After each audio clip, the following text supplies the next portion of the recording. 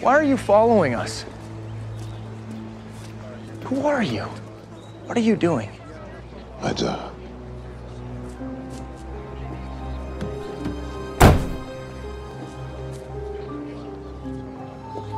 What's happening to us? What makes you think I know anything? You warned us. At the memorial service, you said death didn't like to be cheated. It's just that I've seen this before. You changed things on that bridge. It's a wrinkle in reality.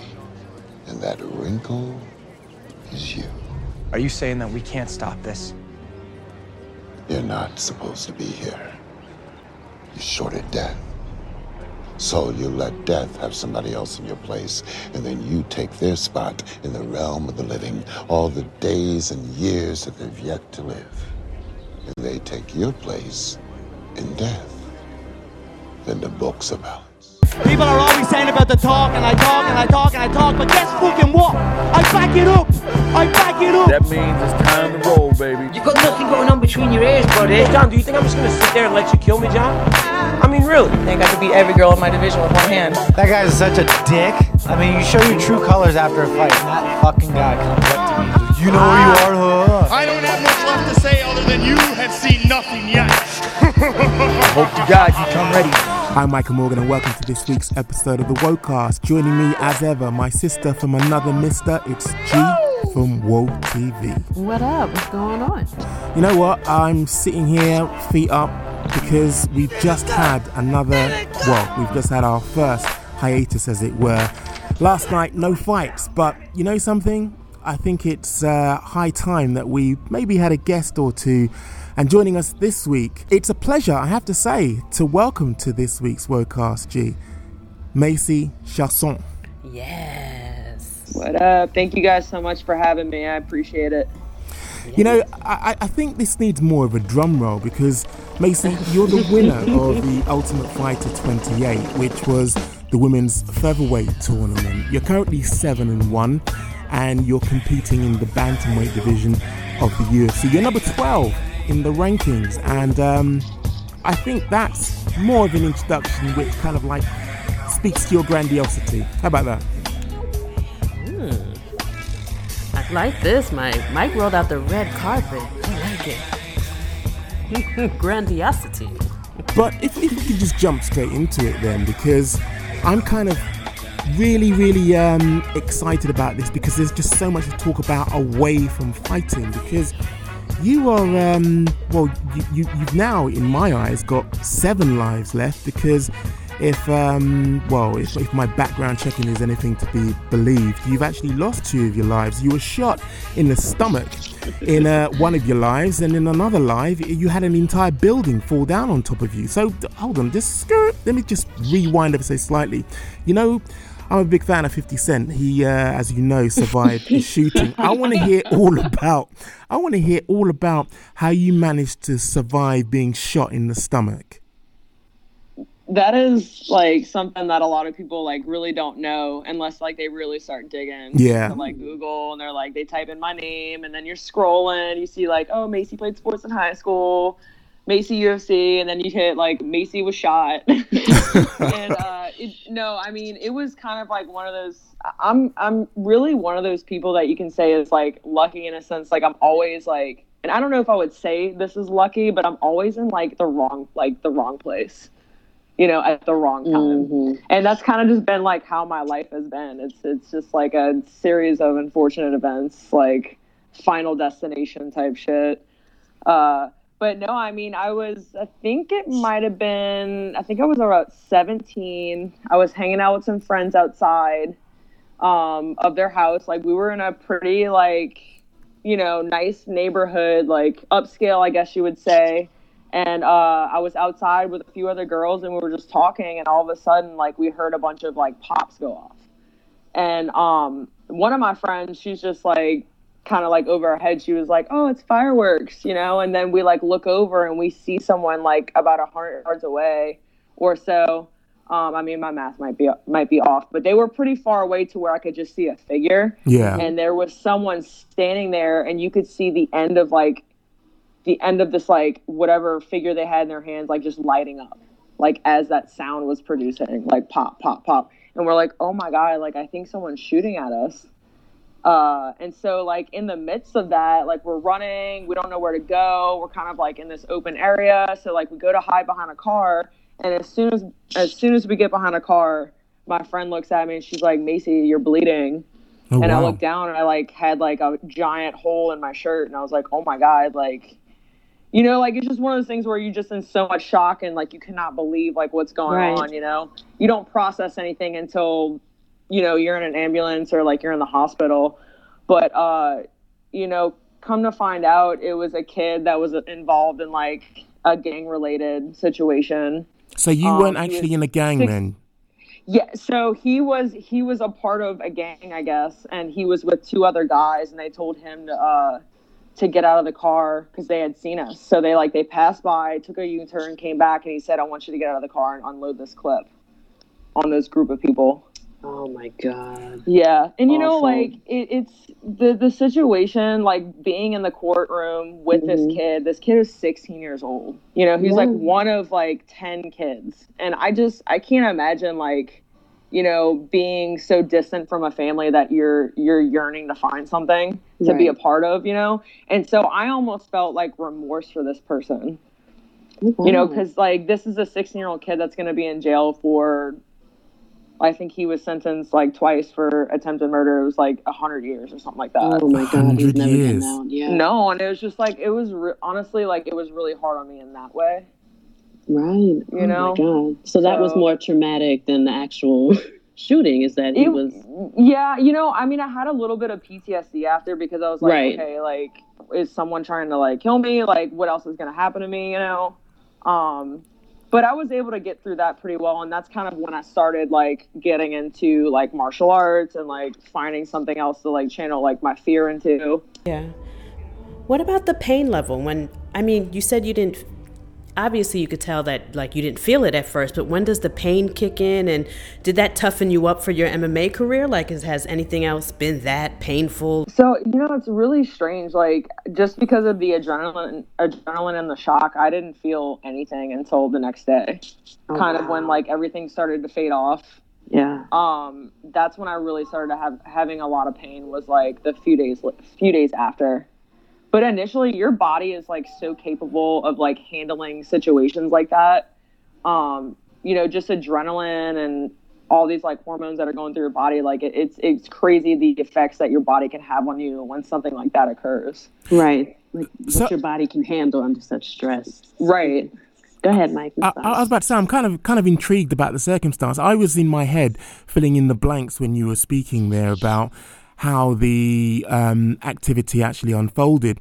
So you weren't actually involved in gang activity. Was this like an initiation for this chap? I mean, how did you get connected with these bullets? That's what I'm trying to get my head around. Was it just a random drive-by shooting? Yeah, there was no connection whatsoever. Like, I was with, like, I was hanging out with friends outside of, like, their house. Like, we're like 17 years old girls, you know, hanging out. And these people had just, like, decided that we were the group of people they were going to prey on. Right.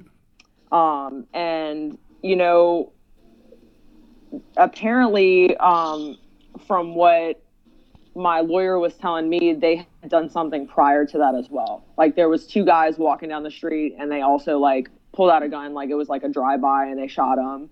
Yeah.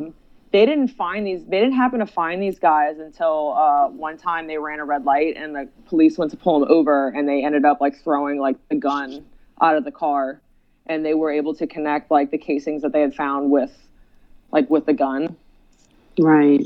So, no, we had no idea who these people were, you know, and I think that's what was so scary about it, was that I think that's why it was, like, affected me so much, was that, like, I mean, how could someone not know somebody and do something like that? I mean, just in general, how could somebody do something like that? But we just didn't know, like, why something like that happened. And when it happened, I honestly thought, like, oh my God, like, maybe one of these people at this party hates us, you know, because, like, you wouldn't think of something being so random.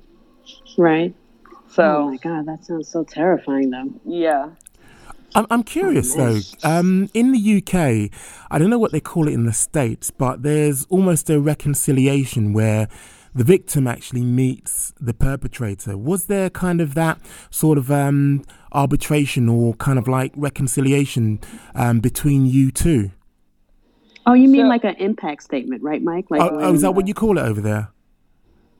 Yeah, I think yeah. Go ahead.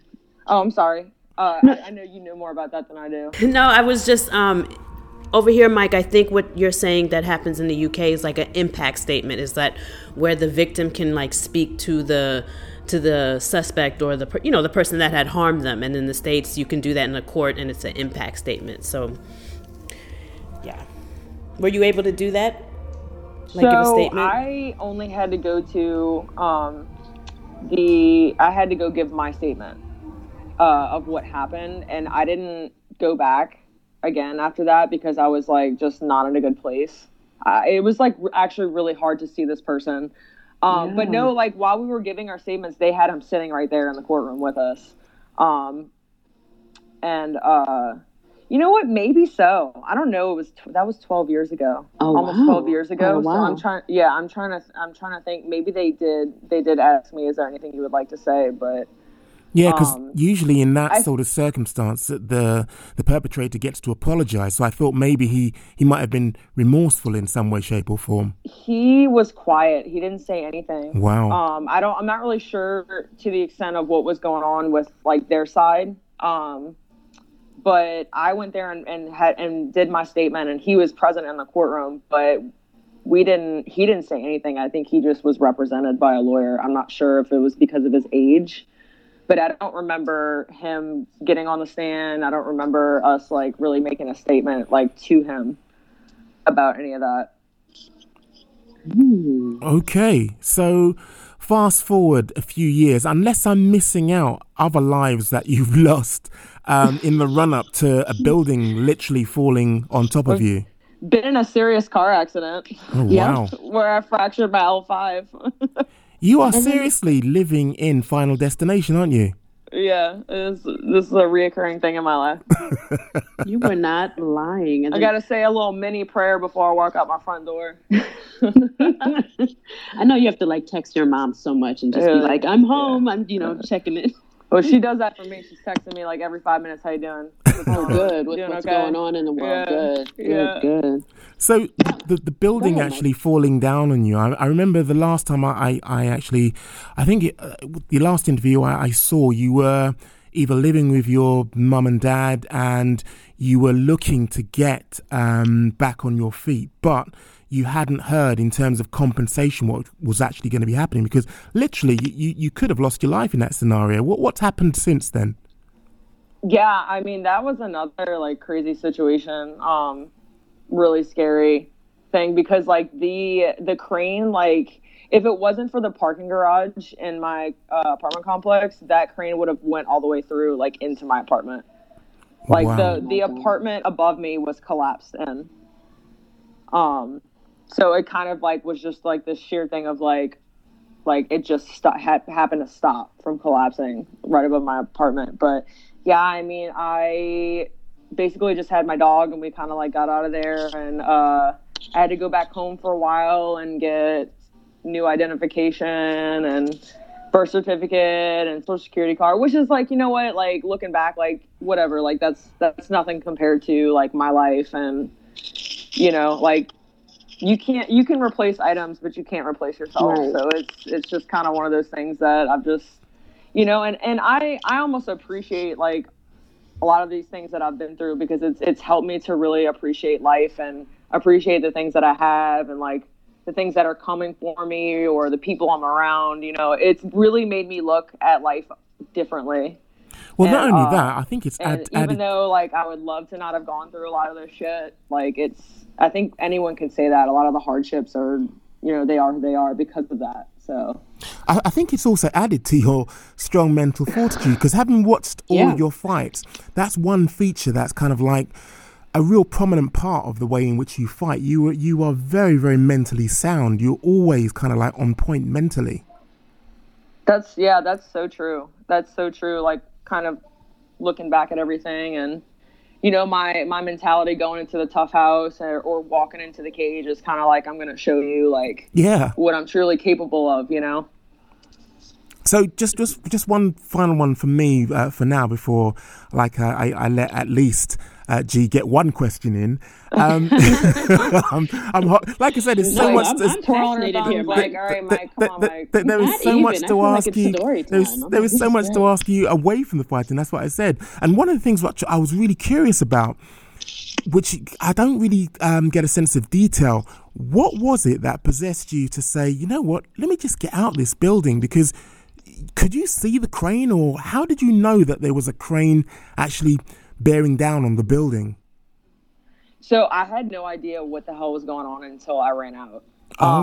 So they were so my backyard was kind of a construction site of where the apartment complex was building a new structure, and the crane was located right behind me, but just like maybe 60 feet to the left of where I was. And so it was actually a really nice day, and then all of a sudden it got like really dark outside, and I was just in my laundry room doing like, you know, some laundry. I was actually like changing too when this shit happened, and then all of a sudden I could hear like what sounded like construction was going on, and I was like, there's no effing way that these people are doing construction on a Sunday.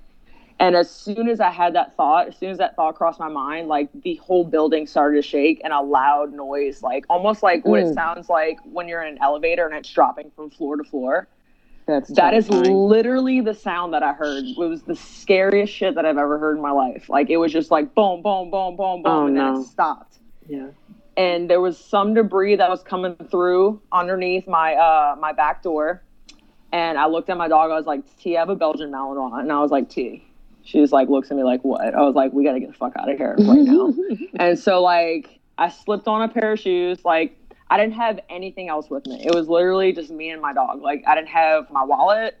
I didn't decide that I was going to grab all my shit. You know, you can't you just have to react in times like that, you know? And so I opened my door, and there was a girl walking by right by an exit that's close to my door. And she's like, oh my God, like I literally almost just fucking died. Like she had just walked in right when the parking garage collapsed a little bit. And she's like, we can't go this way. I was like, all right. So I was like running with her. I was like, okay, let's go this way. We had to go around another exit. And so we walk out the door. And as soon as I walk out, I'm like, holy fucking shit.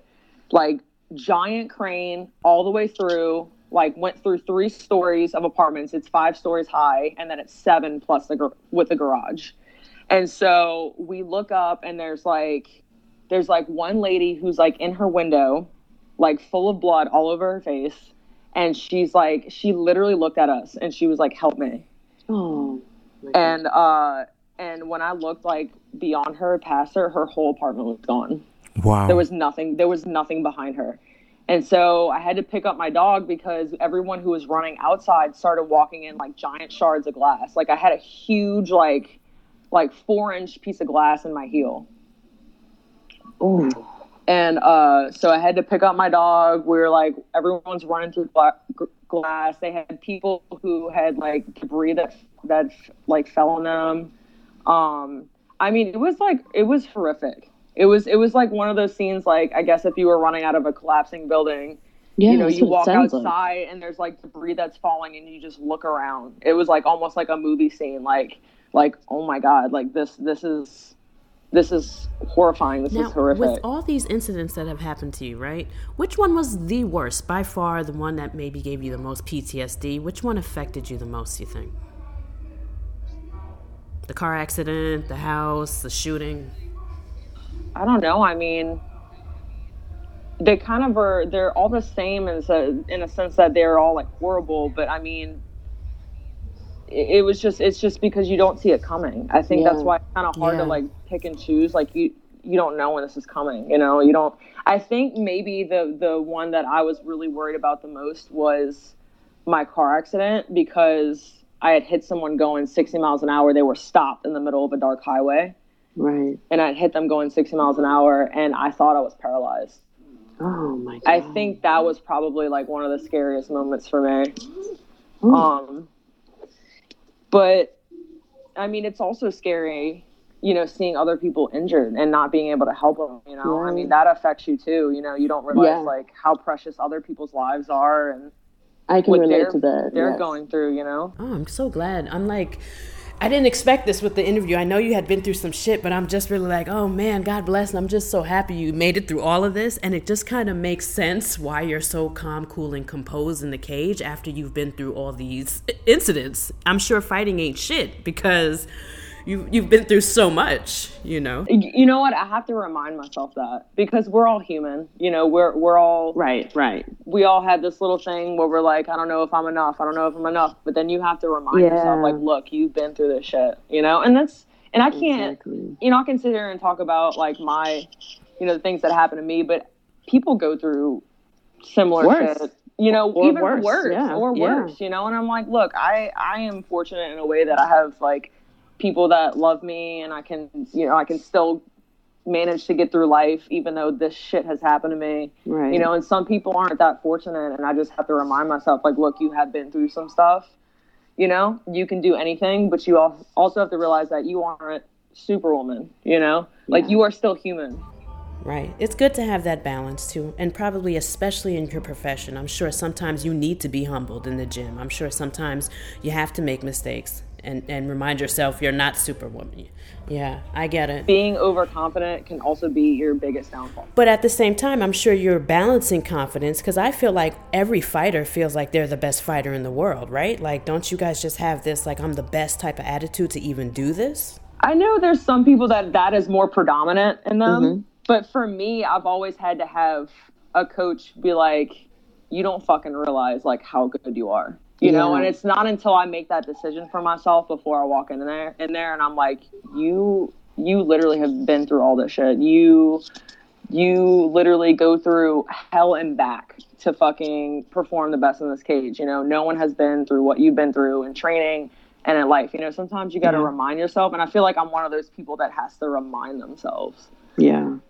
You know, because I am like, when it comes to first, like I've always been humble just because I don't know what the other side is like, you know? Yeah. And I'm sure those experiences have humbled you as well. Oh, for sure. Yeah. For sure. Yeah. Mike, you got anything left or? Yeah, I was, again, we're going to get to the fighting quick, fast, in a hurry. But as I say, there are a few things which kind of like piqued my interest. And I just wondered, recently, Dana White was questioned about the whole Black Lives Matter, and he gave a really fudged answer, and it just reminded me of kind of the fudged answer he gave to gay rights. He's got a champion there who, you know, in Amanda Nunes, who they're not marketing in a way which I feel would champion gay rights, but not only that, obviously bring in a new audience. Now, am I like over egging this in thinking that it's Dana's role to, you know, promote not only, you know, the Black Lives Matter aspect, considering how many athletes that would actually affect, but also, you know, basically gay rights, considering that, you know, he does have a champion who is, you know, someone who is looked on as a champion, not just in a UFC sense, but for gay rights as well. Right. Yeah, I agree. I'm not, you know, and I've met Dana several times. I've talked to him. You know, he actually helped me a lot through my whole apartment situation. He like called me on the phone and he's like, is there anything that you need? Like, you tell me what you need and what I could do for you and I'll do it, you know? And I do believe that he has, you know, his athletes' best interest. And now I don't know to what extent he can have them though, you know? So I don't know if he feels like he's limited in a way because he has to try to save the wholeness of the sport. I don't know if he's trying to open it up to new areas, but I agree. I mean, I don't know why he didn't promote Black Lives Matter as I mean, he's got so many athletes that, I mean, deserve to have that, you know? Yeah. And I don't know why they didn't do the whole gay pride thing. I know the only reason they did the gay pride outfits for this last fight was because Tisha Torres and Raquel Pennington asked for it. Yes. And that was it. He needed a kick up the arse to actually do that. But that's why I asked you the question, because it just makes me feel surely it should be something which he shouldn't be nudged about, considering, in his face on a daily basis are these issues. Right. I that was like one of the first things I was asking, and I was talking to my girlfriend. I'm like, Hannah, like, why didn't he do anything with Black Lives Matter? I mean, this is a serious issue that's going on right now with the country and, and life, everyday life. And he's got so many athletes that are just wondering, like, well, is the UFC really here for us? I think a lot of it has to do, though, with demographics. I don't think the core fan base of the UFC is somebody that supports Black Lives Matter. I don't think he has to cater to the LGBT community and Black Lives Matter, because I don't think those are most of the people watching this sport. We're marginalized in this sport, being, members of that community. So I think that's why he's not pushing it, because in his world there isn't a need for it. But if it made him a lot of money, I guarantee you he'd do it. If the demographics are different, So I definitely think it's a money thing, and I agree with you. Well, that's 100% correct, because he's going to try to do what's best for the company. That's his job.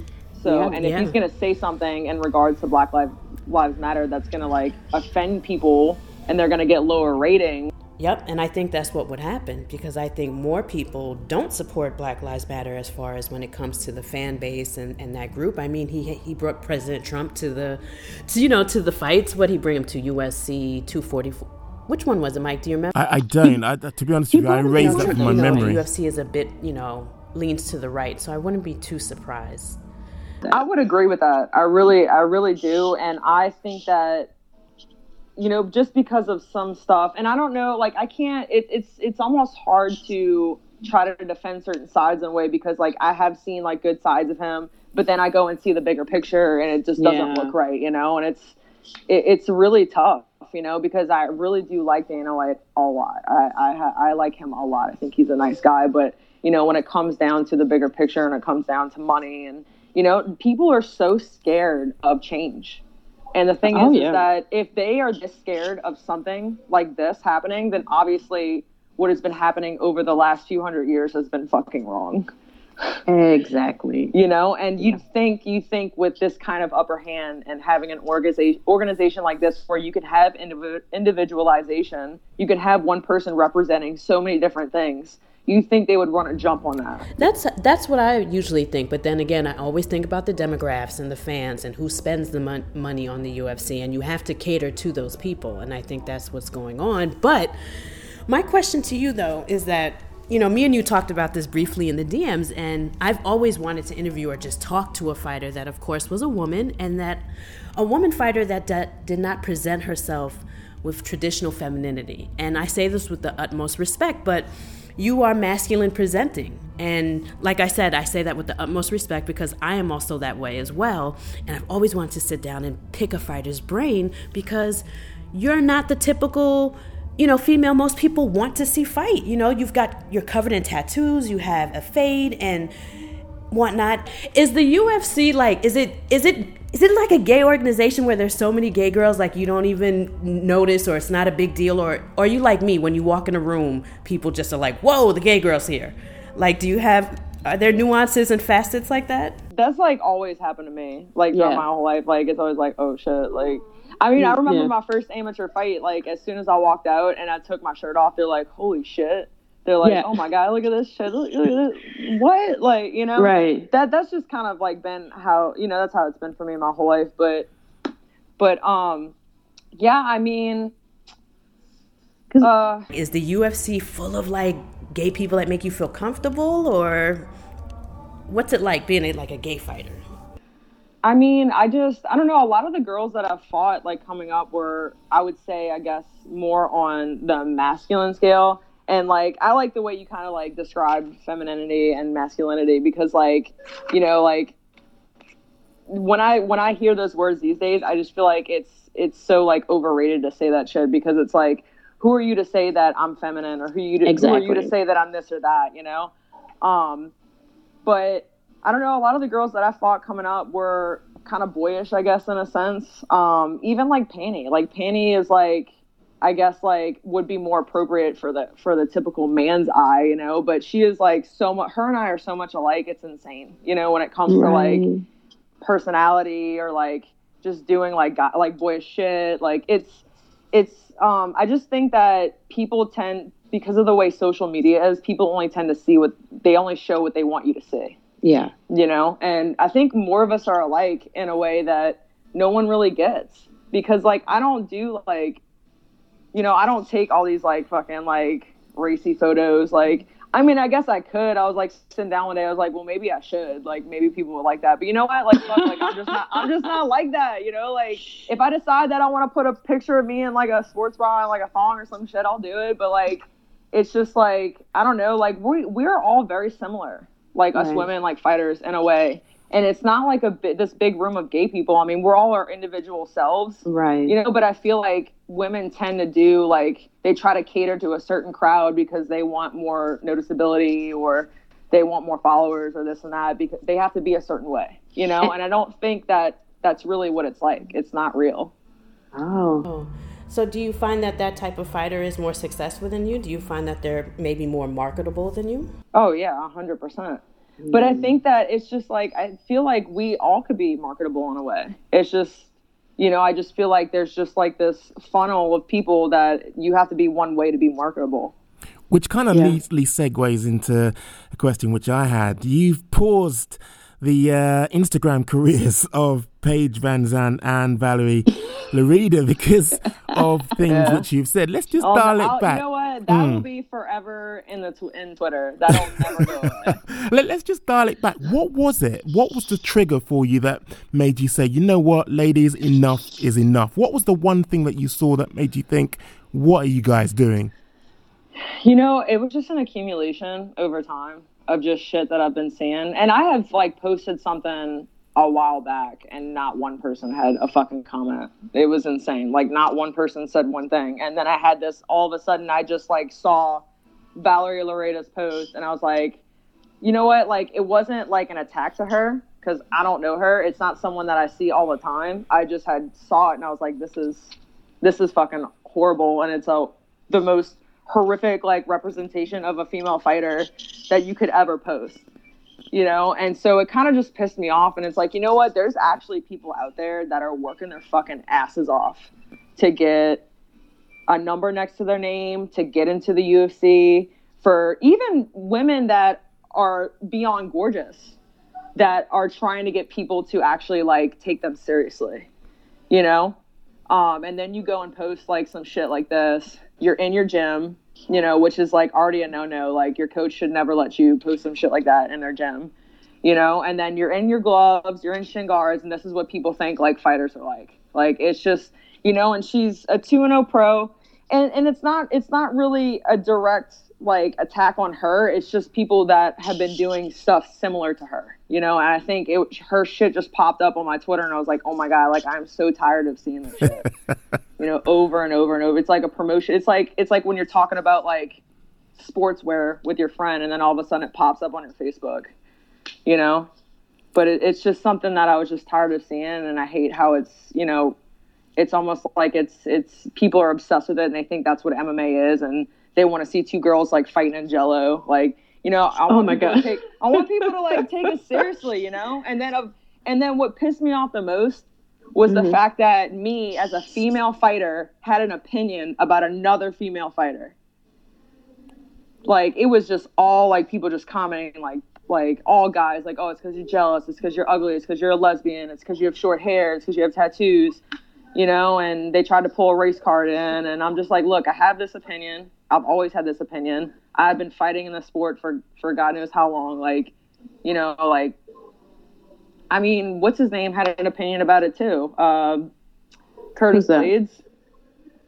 Curtis Blades went off on Charles Gonzalez. Yes, he did. But what do you feel about Yes, I understand that you don't agree with those posts, but you think that like she should not be able to do something like that? No, I think women should be able to express themselves however they want. And that's not what I'm trying to say at all. I think right, because that's what I want to clear up. Because I see a lot of people saying that stuff online. Yeah, a lot of people are saying that shit. And look, like I am all for women expressing themselves however they want, but I think it's kind of bullshit, like using MMA as a platform, like, for that, you know, for what she's doing. Like, I just feel like there's a lot of girls, like there's a lot of women in MMA that are getting ahead in the sport because of shit like this.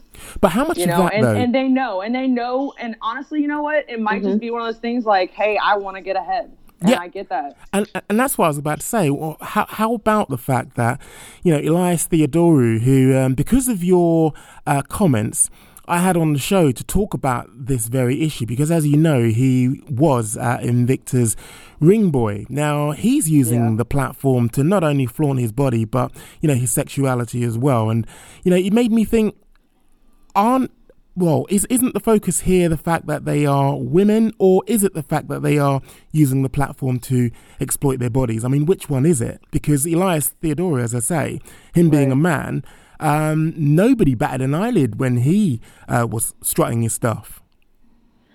Right. Well, so she's a 2-0 pro. Okay. Yeah. She's sponsored by Monster Energy. Amanda Nunes just recently got sponsored by Modelo. I don't know what date she did, but you know, I'm just saying, like, someone who has actually progressed as a sport, you know, not because of her looks, but because she is good at the sport. You know, and people see Amanda Nunes, they're like, fucking MMA, right? People see Valerie Laredo and they're like, oh, she's an MMA fighter, but she's like so fucking hot, you know? Like it's like they're not getting ahead by getting better in the sport. You're trying to get ahead and be in these eyes of these people who watch the sport as someone that is like so upheld, like that isn't like necessarily the best at MMA. You know, and I understand there's different places for people in the world, but it just kind of like, it almost like hurts in a way because it's like people are actually fucking trying and they're not exploiting themselves in a way to get there. Yeah, I can totally relate. I think what happens, Mike, too, is like when women work in male-dominated fields, it's the women that kind of carry on for a male, or that their behavior can be perceived that way.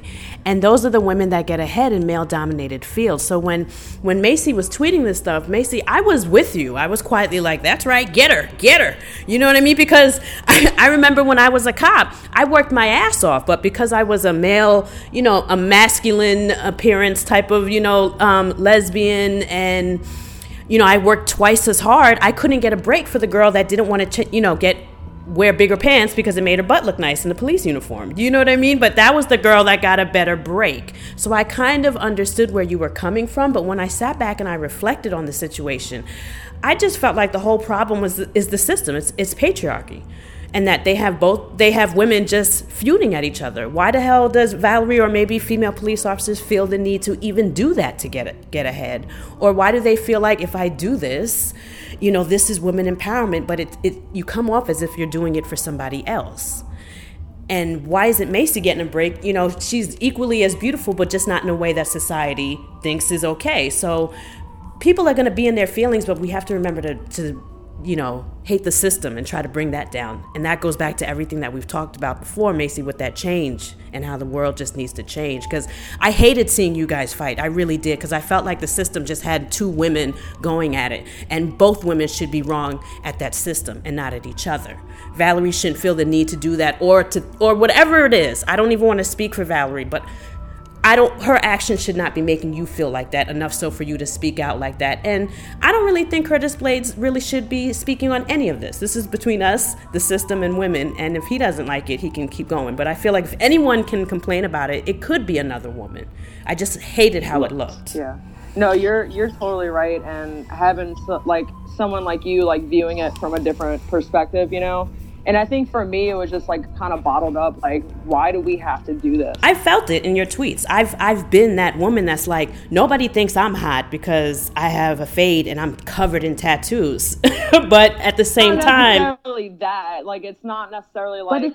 whether But hear people me- think I'm attractive, but even if I was like long hair, you know, I got a fat ass. Like I could put a Right. thong on and like shake my ass on the camera, you know, like, but that's just not the way that I want to be perceived, because I want people to look at me as a fucking fighter. I want people to be like, Exactly. holy shit, she kicks ass. And then like, wait, she's kind of hot, you know? That is my point, being that like I am somebody that you don't think is attractive, but at the same time, I'm not even looking for that. I really just want to be acknowledged for the job and come ahead like everybody else. Like, I don't even want any of this bullshit, but yet I have to deal with the system that says, hey, Gina, you're not cute enough, but the girl next to you is, and she does less work. That's the system that I'm mad at, because I don't even really need that attention. Because when I saw men telling you that you were jealous, even though I didn't know you, I was like, she's not jealous. She don't need no dick. Like, she don't, you know what I'm saying? Like, she doesn't need y'all attention or fawning. Like, she's not jealous of Valerie. She just wants her, you know, her props for fighting. You know, I totally could relate, but I was mad at the system. I'm all for women expressing themselves like that. Like, women's rights is everything to me. And you're right, like, it's the fucking system. Like, Yeah. maybe I should have restructured it in a different way. Like, why do we have to do this? You know, this is other people's fault. It's not our fault. You know, like, Right. you know, I could say like I fucked up on that part, maybe not more than it. But, you know, I think it's those things that needed to come up. Yeah. I think And I think there was a conversation that needed to happen, even though it may have not come across the right way. Exactly. And that's why I so wanted to bring you on the show, for you to say your side, say where it come from. You weren't in a bad mood that day. You had enough. And I just wanted everybody to hear what you had to say and to understand that it's not jealousy, and that you also understand that it's a system that we're upset about. It wasn't just a cat fight. And I'm so happy you're able to discuss that. Right. Yeah. No, thank you so much. I really appreciate that. Something that's kind of been bothering me because I was like, honestly, because I have a lot of friends that model. You know, I have a lot of friends that model and do like this and that. I mean, I have stripper friends. Like, you know, like I dated a stripper. Like, I have nothing against nothing against getting paid for what men want. You know, like I'm not against that. You know, I don't think that this is gonna end anytime soon. I don't think it's gonna be something that people are gonna bring up again, because just like you were saying, the demographics of the sport and but it needs to be talked about. I think at least like we need to talk about it. Yeah, and that's what, remember, I had DM'd you, like, my questions are a bit different. You know, we might not even be able to talk about fighting. Me and Michael are so focused on, you know, Black Lives Matter, Macy being gay. I try to say it all the time, Macy. I try to say it all the time. I try to do it on Twitter, but they call me racist, man. Mike, tell her, man. Oh, I know, I see it. I see it. the truth. Look, I'm trying to take a break from Twitter for a while. Like, I'm trying to keep it, like, low-key kind of happy and this and that, but... You know, but yeah, I mean, this is the shit that people need to talk about, because we want to see the views of fighters. Yeah. We want to know them as a person, you know? Well, how do you feel about when wipers? What's wrong with me? How do you feel when fighters weaponize politics? Like when they use it in like pre-fight buildup, kind of like a Colby Covington. How'd you feel about like weaponized, you know, self-promoting? Well, I mean, it's like, you know, I mean, that's a way to get people to notice you, you know? I mean, there's two ways you can have people, like, notice you, is either get them to fucking hate you or get them to love you, you know? And politics is, like, such a big, like, back and forth thing in the world. Yeah, and so, I mean, it does, you know? But I think it just depends on your character and where you are in life. Like, you know, I think the shit that Colby Covington was insane and ridiculous and awful, but like, you know what? I don't fucking know his life. Like, I don't know why he did it. I don't know why he's like that. I've heard people say that he's the nicest guy, you know? And I mean, fuck, just like the whole Valerie Loureda thing, you got to do something to try to get ahead, right? Yeah. And like, again, I don't want to speak for Valerie. Maybe she's not even doing that to get ahead, because in her responses, she was like, I'm pretty and I like doing this and I do it for me. So remember, like, Valerie's not here and she can't speak for herself, but I don't even really know if it was for men's attention. We honestly, we don't know. We're not Valerie. So that's like a whole nother thing that bothers me about misogyny. What if Valerie just feels good about herself and that's how she wants to present herself in her gym because she's a fighter, and here we are tearing her down? And, you know, damned if you do, damned if you don't. You know, I agree. But you know what? The combination she was throwing and shit, and I feel wear some tight clothes with your titties out a little bit and your butt looking good while you're hitting some badass pads, right? I'd watch. I mean, you know. It's fucking good. Like, what can I say about that? You know. I think she looked good. Either way, I'm happy. But I completely understand like where you were coming from with it. But I'm just like so happy here for you to be able to, you know, give your side of things, though. I really, really am. But one more thing, because I want to go right back, because you had mentioned Twitter. And you said that you're laying off Twitter sometimes. Now, when you go in your mentions and stuff, do you have people tagging you so that people can see horrible things they say about you? Because I always ask fighters that question. Like, are people snitching in your mentions? Like, you mean, like, are they tagging me to see shit? Yeah. They do that like, all the time. Saying horrible stuff and trying to troll you. How does that affect you, if at all? Because I think people need to hear this.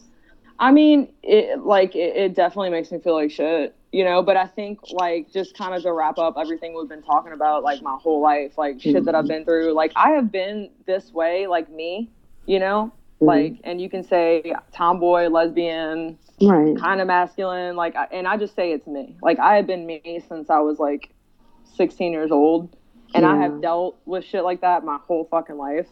And so, yeah, it hurts. It makes me, like, reflect on those times, those hardships that I've had, you know? Yeah. But, like, again, it's just, like, all right, my skin is just, like, that much thicker. Like, it's, like, whatever, dude. Like, you really don't fucking know me. Like, you know, like, and I always say, like, well, I don't fucking know what kind of life they've been through either. So, for them to be that way, you know, because there's always two sides to one story. That's right. And, you know, it hurts. It really sucks. Like, it does affect me from time to time. I feel like it'll build up.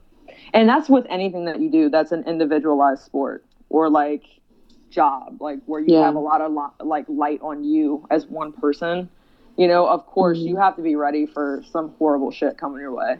Yeah. You know, there's and you always also a critic. get good stuff, too. You always get good stuff, too. But, you know, you have to be ready for people to judge and say what they want to say, especially because there's no, like, reprimanding in social media. Yeah. Like, people just create an account and just say whatever the hell they want, you know? What about, like, when you're out and about in person? Do you have fans approach you? Are people recognizing you? Are you famous? Or, like, when you walk around? I'm not like, you know, some of the higher level people. But, I mean, I've had people notice me. I've had, like, when I go running back home in New Orleans, when I'm in New Orleans running on, like, St. Charles, I'll have people, like, honk and wave or, like, say my name. You know, I noticed that when I moved to Dallas, because the Texas scene is, like, a lot more into, like, fighting. I had, like, a barista know who I was, and he's like, oh my God, you're on Tough 28, you did this. He's like, let me get your coffee. Like, I've had small gestures like that. It's nothing big, but it's definitely stuff that, like, made me feel good, you know? Yeah.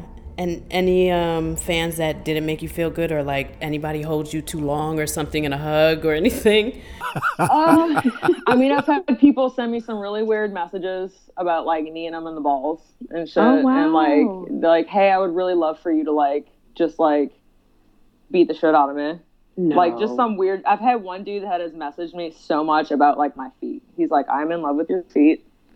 I think you have beautiful feet. And he'll, like, send me a picture of, like, my feet zoomed in, like, on Instagram. Oh, my God. Wow. Yeah.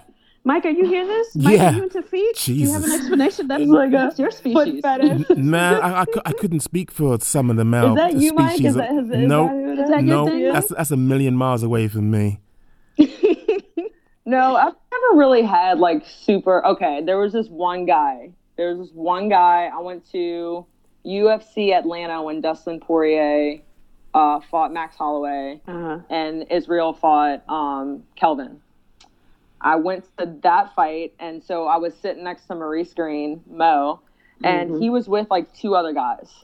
Well, one guy was, like, his good friend, and then there was another guy that looked like he was friends with him. Like, he was, like, chatting with them, laughing, you know, and so we get up. They're like, Mo's like, let me get you a drink or something like that. So I'll go to walk with them.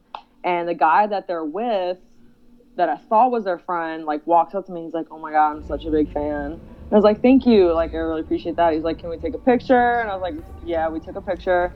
And then he, like, starts feeling my arm. He's like, oh, my God. Like, he's like, your biceps feel so good.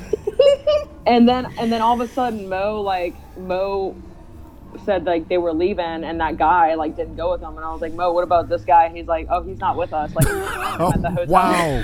Oh, my God. And I was like, oh, my God, this man is going to kill me and then, like, make me, like, a taxidermy or some shit.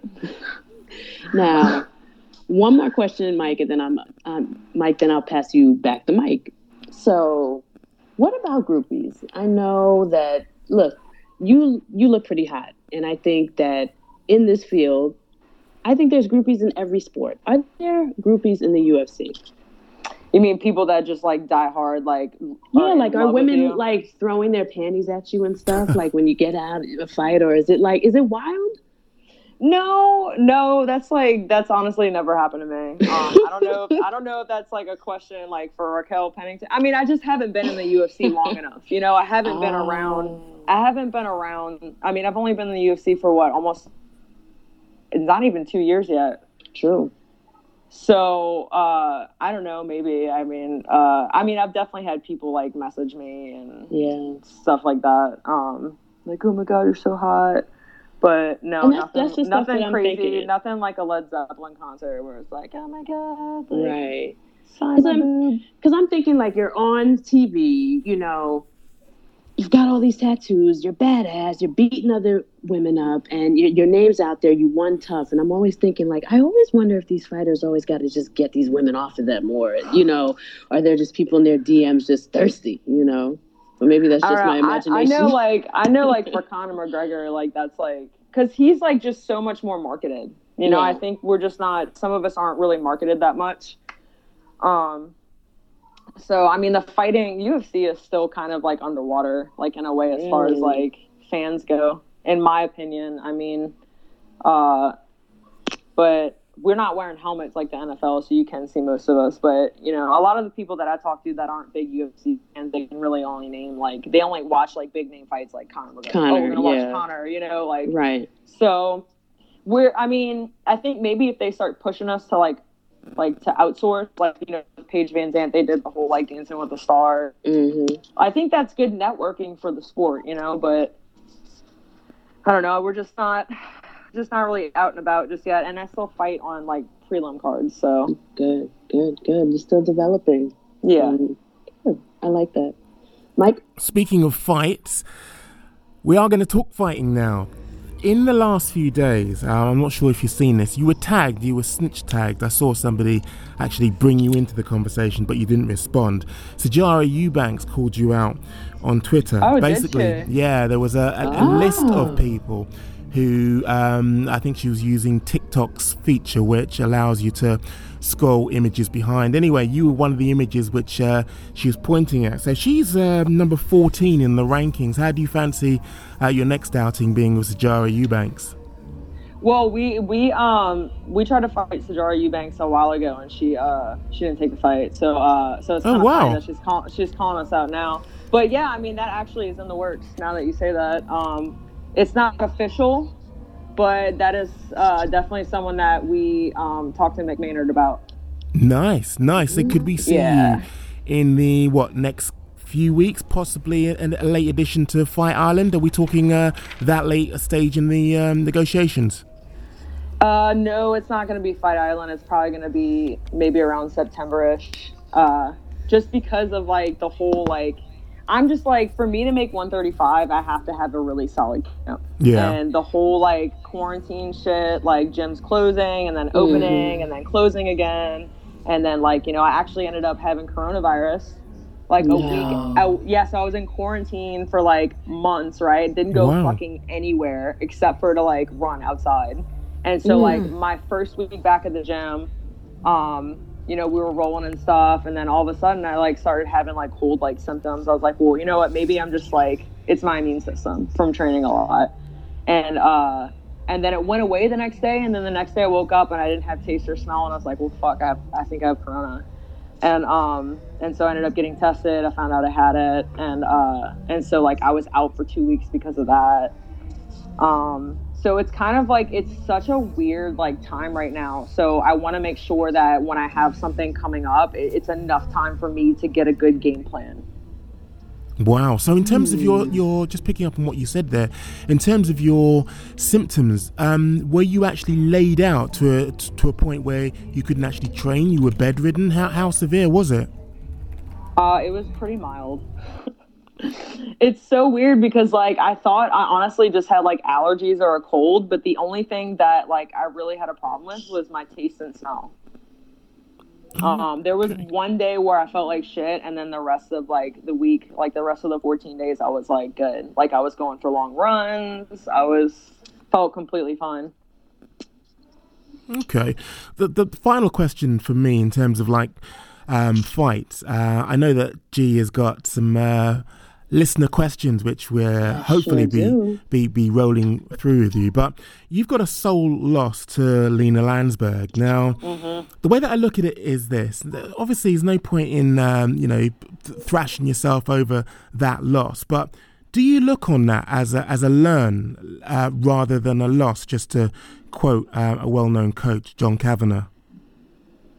Yeah, I mean, I learned like all of my losses that I've had like in my whole career, which I've only lost 3 times, 2 in amateur, and then that was my first pro loss. That's right. And every single loss that I've ever had has literally felt like the end of my life.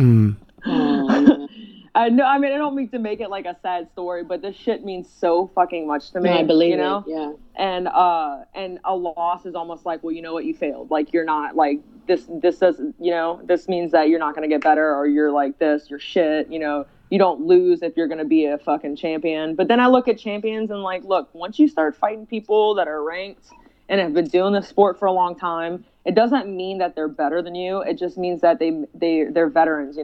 They've experienced more than you have. And you're not just there yet. You're not quite there yet, experience wise. And I think the whole like Lena Landsberg fight was like, it was an experience thing, and it was me just kind of like giving up in a sense that, okay, the fight's not going my way. Like, why didn't I shift gears? Why didn't I do something different? And that's not me. That's not the kind of fighter I am. Like the kind of fighter I am is like, I like to create scrambles. I like to create awkward moments that are going to make you fuck up, And I think the learning experience was that, okay, I hit a wall in this fight, you didn't fucking change it. You could have changed the situation and you didn't do it. And the whole Copenhagen thing, I've never fought that far away before. And I had a really hard weight cut for that fight. My whole like circadian rhythm was off. Like my body clock wasn't working right. I had really bad jet lag. I should have went 2 weeks earlier. I was fucking exhausted, and I was running. I run a lot when I fight at 35. I run probably like 50 miles a week. Oh wow! And I had trained so hard for that fight in a way it was almost torturous. Because sometimes I feel like I need to feel pain like during camps in order to like want to like perform well in the cage. Well, I kind of like shit on myself so hard during that camp that when I got in the cage, I was like, I am so tired. I don't want to be in here. I kind of already defeated myself mentally, because it wasn't like she beat me like 30-26, like it wasn't like this like huge difference. It was just the fact of me like not changing gears, being in a shitty mental state for that fight, and that's things that I can control from now on, sometimes you can't control like if the other person is technically that much better than you, but if you can control your mindset before you get in there, and I will tell you, like, I did not have a grasp on that when I went in there. Wow. Okay, G, listener questions. Yes, I got them lined up. Being that you brought up, working out in the gyms and the pandemic, Joe Blogs wants to know, how hard is it right now to train during COVID? What are some of those difficulties? It's really hard. Like, you have to know when someone goes to fight during this time or play basketball, whatever, you're not going to be at your peak form. I mean, you're just not. Like, there's just too many variables going on. I mean, I'm not sure how other gyms do it, but the gym that I'm at right now, my home gym in New Orleans, we have to get tested every week. You have to make sure that your partner's quarantining, because the thing is like, what if you go through a whole camp, you do all this work, and then you get to weigh-ins or you get to fight week and they test you, and either you test positive or one of your corners test positive, It's a blind situation that, no one can see. And then also you don't have access to a lot of things as well. I mean, you know, everything's really limited. They're not really doing jiu-jitsu classes right now. Everything is like a private practice. You're not able to work with as many partners. Yeah, this sounds like risky business to take a fight right now during a pandemic. But it's also a blessing that we're able to actually fight, you know? I mean, we're able to make a little bit of money and How comfortable do you feel with the UFC's COVID protocols and the testing? You feel good enough to fight and trust the UFC? Yeah, I mean, I don't know how many times they're testing people a week, but I think it's good that they're administering these tests. You know, I mean, I think at some point we're all going to get this shit. I mean, the rate at which it's spreading, you know, and then for some people, especially athletes, or if you're really healthy, you might not even know you have it, you know? Right. You could be asymptomatic. Yeah. Right. So I think they're doing the best they can.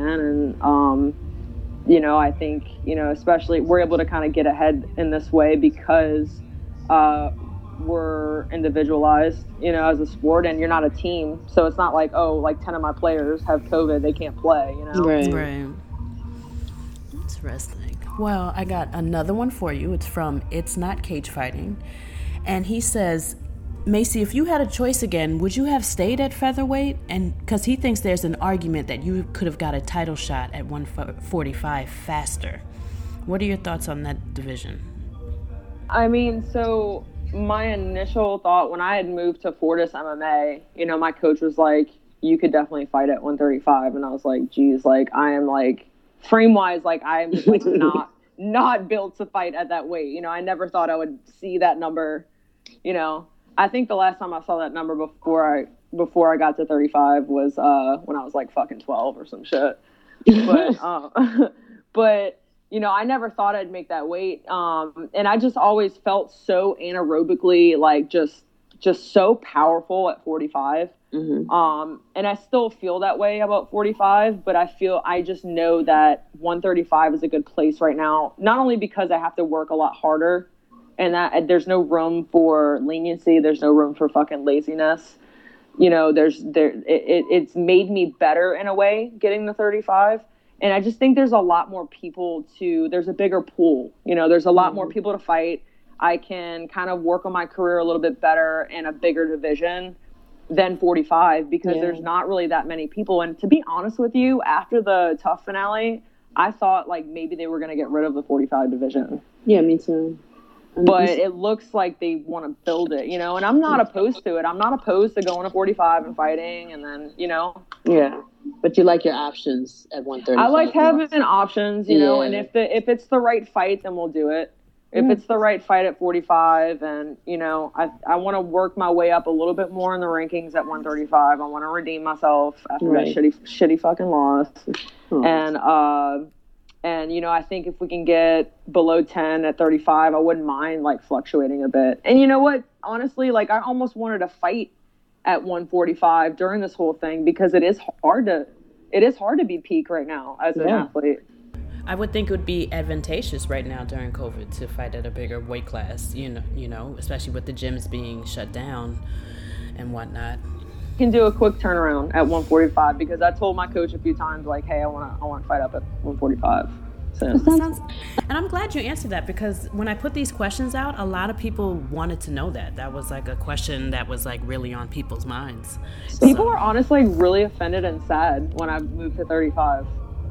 Yeah, I kind of noticed that. And I noticed that in these questions too. Like the hot topic is like, are you going to go back? How do you feel up there? I think people like you at 145 as well, or they like having you as an option. Yeah, no, it's safe to say that I definitely, like, it's definitely been talked about recently. And, like, I think people are definitely going to see it, like, maybe this year. So. And you're young. There's plenty of time, you know. So, and let's, Mike, I got one more. It's kind of fun. Let's try this one. Terrence Singleton, he must be from Louisiana. He said, who is more Louisiana to the people from Louisiana, DC or Dustin Poirier? Yeah, I saw that. You know, I feel like I kind of feel like shit because, like, I feel like if I answer that question and DC or Poirier, like, listen to that shit, they're going to be really offended. Okay. But you know what? Like, DC, we know they're both from Lafayette, I believe. But I haven't really trained with DC in Louisiana. I've never trained with him, like, in New Orleans, but I've trained with Dustin at my home gym in New Orleans. Yeah. So I will say just because of that like scenario, I will say Dustin Poirier is more Louisiana. Oh, and he's got the Louisiana tattoo, so true. Okay, well, I'm glad you were able to answer that, though, even though there's, I didn't want you getting in any trouble. So thank you.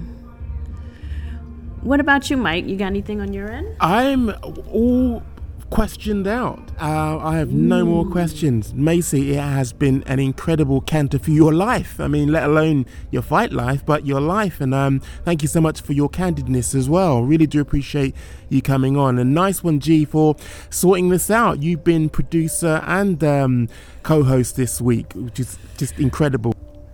I'm just shocked I didn't mess it up, Mike. I'm always messing things up, Macy. Great.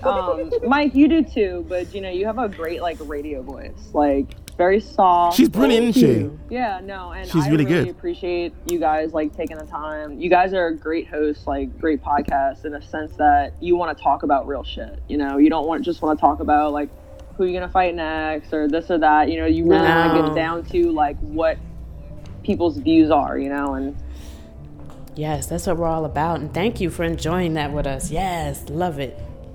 Brilliant. Okay, we're just going to wrap up the show. So thank you again, Macy. I really do appreciate you coming on, as I said. And we have to do this again once you're signed up with Sajara. Yeah, let's do that. If you that. guys have any like racy questions or shit that's like you want to talk about, I'm down to talk about it. Yeah, Mike, let's have her back on next time you fight. Let's just talk after the fight or something. Like, I'd love to have you again, Sure, yeah, you just let me know and I'll be down, so. Oh, wonderful. And tell Jamie I said hello. That's my girl. I will. She's here right now with the baby, so. No, you send her my love and kiss that fat baby, okay? Thank you. All right. Take care of yourself. All right, guys. All right, bye. See you later. See ya. Macy was incredible. I just love the way that she was really up for answering every single question. I mean, you name it, in terms of angles, in terms of perspectives, in terms of opinions. Man, she batted it out of the park. Yeah, and I have a little secret. We've been in the DMs chatting. We have a mutual friend, and I kind of told her, like, we're gonna talk about this gay thing, and I'm butchy, you know what I mean? Like, I look like you, so let's talk about it. And I was really, really happy to talk to somebody that is kind of like me, just minus the fighting part, of course. But it was really nice to get in her brain and to know her experiences, And it made for her to feel comfortable. We had open arms, Mike. Yeah. What I liked as well is, it felt as though there were three of us hosting today. She fitted in beautifully. The flow was seamless. I really liked the way in which, she came in and she was one of the crew. Yeah. And I just like that it was honest conversations, because it's like, even though I side with her on the Valerie thing, I still kind of was like, but girl, we can't be beefing with each other. And I love that I can talk to her like that, and she can be like, man, I hear you, but I'm pissed. Like, I loved our whole discourse. I feel like me and her were left with something to think about in regards to that. It's just a great conversation, Mike. It was a good one. Oh, definitely. I love the fact that, it was a wonderful way to spend what, was this past weekend, a little bit of a hiatus for the sport, but it all picks up. Fight Island kicks off this coming Saturday, and myself, yourself, Chisanga, and Kairos no doubt will be touching on the melee that will ensue. Until next time, make some trouble.